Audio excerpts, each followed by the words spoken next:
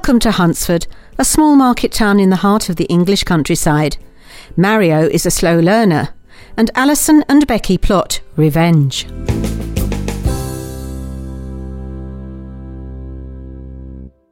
Mario, what are you doing back here? I'm just making myself scarce for a few minutes, Mum. Why? What have you done? Well, Just get back there now. I've had to plead to get you that opportunity, so get straight back there and stop sneaking off. Whatever it is, it can't be that bad. Look, I'll give you a coffee for Raymond to keep him sweet. It's not Mr. Webb that needs keeping sweet, Mum. OK, a coffee for Fiona. Here should be OK. Or not. Morning, ladies. Be with you in a second. If you're staying in, find a seat and I'll be over in a minute. Now, there you are, Mary. Just as they like it. Now skedaddle. Thanks, Mum.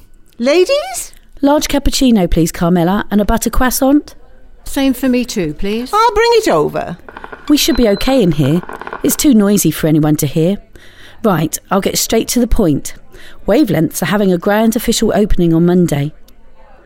You're kidding. No, I got tipped off by Cheryl at the post with a champagne and amuse-bouche. That sounds like Raymond's doing. I'm surprised he's still standing after that ramp debacle. Yes, but that odious little man still is. So? Well, I've had an idea. It's no good, Mario. You can't just do a runner and then come back with a coffee and hope we don't notice. Sorry, Mrs. Carter, I wasn't thinking. I thought Mr. Webb would tear me off a strip.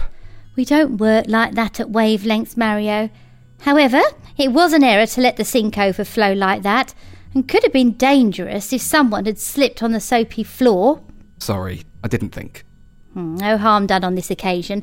Mop the floor thoroughly, and to be safe, put one of those wet floor signs up. Oh, I've not seen any of those. Where are they kept?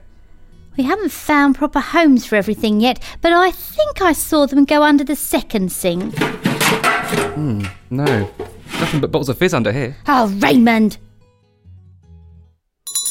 Morning, gorgeous. Oh, be quiet, Dave. I need some chocolate. Over there. Help yourself. Great. This'll do nicely. Anything else? No thanks. This'll do for now. Think I'm feeling stressed about the opening next week. Oh, it'll be fine. I'll still be alright for my appointment tomorrow, won't I? Oh, yeah, of course. I think Dad's looking forward to discussing rock and roll with you. Must fly. OK. I'll come prepared. See you tomorrow. Bye. Bye. Ah, there you are, Sam. Your 11:30's just arrived. OK, Fee. Just needed some chocolate. You haven't seen Raymond, have you? Not recently. He's not upstairs, is he? I'll have to find him. Find who, Fiona? What on earth have you got there? Some of the finest albums known to man. We've been trying to tidy the place. Please don't undo that good work. Of course not. No, these are for the salon's music. I've got everything from Queen to Bon Jovi. I very much don't think so, Ray. We need something altogether lighter. Radio 2? Huntsford Community Radio? At least that way we get some local news and stories. Well, at least for the launch party then. No, look, Ray, we need to start as we intend to go on. There's no point playing old rock classics when there is no intention of playing that music in the long term. That's my final word. No, and while we're at it, I am not spending £35 a head for 60 people to whoop it up in our newly decorated salon. But it'll counter the negative publicity we got over that ramp.